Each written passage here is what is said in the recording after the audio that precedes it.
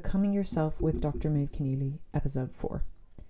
This podcast brings together wisdom and tools from coaching, clinical psychology, and mental health research to help you become who you want to be.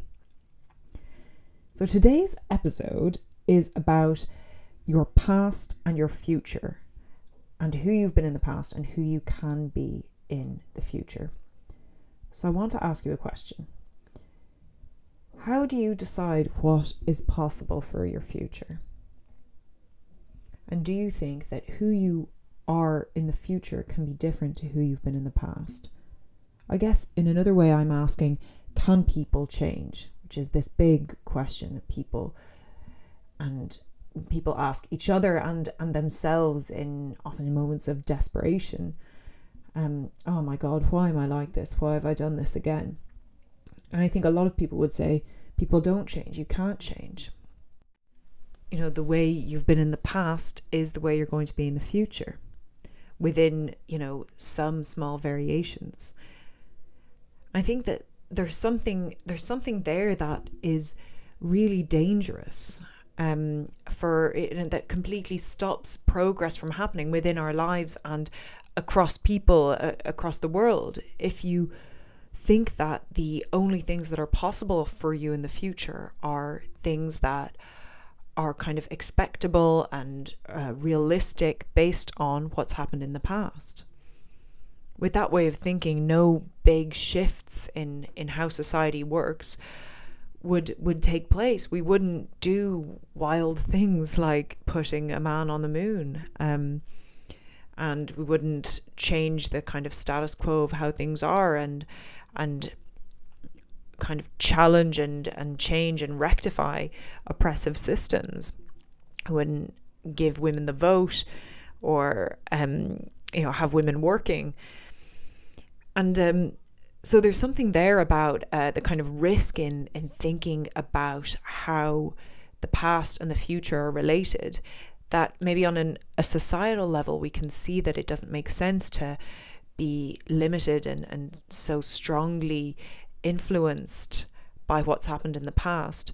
But then in our lives, we think it's being very realistic and rational and wise to look at what we've been able to do in the past and then base our future and the dreams we have for the future on what we've already done and what is kind of, realistic. I think that there's something there in the word realistic that you can hide behind that and actually end up using what's realistic as a way of chaining yourself up and holding yourself back, especially if you're not even aware that those chains are there. If you just think, you haven't even realized that you have these sort of blinkers or these limitations on what is possible. I'm going to try and make this a little bit less abstract. So if we're talking about, I think there are two main categories of things you might not consider possible for your future self. So the first is things like in your circumstances, like it might not be possible for me to have that type of job or run my own business or have a house or be in a happy marriage, or whatever kind of external things you could have that you might not be realizing are just not possible for you. You think they're possible in general, but not for you. And then the second category that's even more sneaky, because we really might not realize that there are other ways, other possibilities. The second category is ways of feeling. So you might not be able to imagine for the future that you could feel differently about your work, that you could feel differently about doing housework, or feel differently about yourself and your worth and maybe your body, your relationship with food, relationship with people around you. You might not be able to imagine looking forward to a party when at the moment thinking of parties, it fills you with anxiety. So there are those two categories, kind of objective things you could obtain in your life and the way you think about things in your life and feel about things in your life that could be completely different. But at the moment you can't imagine it because you don't think it's possible, because it seems either unrealistic or irrational for things to be so different in the future to how they've been in the past. And so that might be what you're thinking now, is that, you know, you can't possibly let go of the past completely like that. How could you set a goal to run your own business when you've no experience with that at all? You know, you've no degree in business, you've never sold anything, you've never done the thing that you want to turn into a business. You might think it's completely, you know, irrational and wild to even suggest that as an option for you to try to dream about or try to have as a goal. And I guess I'm going to push back on that and say that loads of big steps forward happen when we have no evidence for them working. You know, new businesses get set up, and, you know, big successful businesses where we always imagined it had to be done a certain way. You know, you had to send emails and not Facebook messages, or, you know, that you have to kind of call a taxi rather than have an app to get an Uber. And there was no evidence for that working, for that new way, that new service working in the world. And all of us have this in our lives or all of us that have learned to walk anyway, with learning to walk, that when you're a little toddler, well, I guess not a toddler yet, when you're a baby and you're taking your first steps, you have no evidence that is going to work out. It's a completely wild thing to do. You didn't know that was going to be something you'd learn how to do. And there had to be an element of kind of delusional faith in this outcome of being able to walk for you to take that first wobbly step and then fall over and then drag yourself back up, or be dragged back up by a stressed parent. And we've kind of forgotten that a lot of us live our lives thinking that we can't have that type of faith if we can't see the steps, if we don't understand exactly how we're going to get to the stage where we can walk and run around easily. Then it's completely irrational for us to imagine and to set that as a goal. But that isn't necessarily true, and there are lots of that way of thinking is keeping your life smaller than it needs to be, and cutting off options for you, that you just won't even see what the options could be if you're without even if a bunch of things are impossible. And so not questioning what is possible means you definitely can't achieve it for the first instance, because you're not even trying. You're just sort of saying it can't be. There's no way I could ever have that job or earn that much money or do that type of work that I find both fulfilling and that is lucrative, for example. Or I could never heal my relationship with food and my body. It's always been like this in the past, so how could it possibly be different in the future? And if you kind of aren't willing to consider the options, to consider the possibility of this future being possible, then you can't see the options either. You can't see the ways of getting there. They're completely cut off. There's no space there for your mind to start solving a problem if you're not even willing to set it up as a potential problem that you want to address. Basically, what I'm saying is that the way you've been in the past does not have to be the way you are in the future. And the reason we often recreate the past and end up, the only reason that the past could influence the future is because right now in this moment, you're telling yourself a story that it has to be this way. So a big thing for me with this was I really believed it was a true kind of careful analysis of my character, that I wasn't able to produce work unless it was 2 a.m. and the deadline was, at 9 a.m. the next morning, and I was in a caffeine fueled craze of stress trying to produce an essay. Like, I really thought that that's just how I get my best ideas. I'm not really able to make myself do the work beforehand. That's just what I'm like because I'm chaotic or something. So I had some story there that I really thought was true. I thought it was really accurate, and that it was unchangeable. That's what I'd been like in the past, and like I'd tried to not do that and I'd failed. So that's what I was going to be like in the future. And I was for a long time completely unwilling to sort of question that. And it took questioning it slightly, leaving a sort of the option that I might be wrong about that it might be possible to do work before the deadline, that maybe my best ideas don't necessarily come at 2 a.m. Maybe I'm wrong about that, for other options to become possible. So in my case, what I did is I thought about what I would feel and think when I was working at 2 a.m. and how come I thought that those were the moments when I had these brilliant ideas.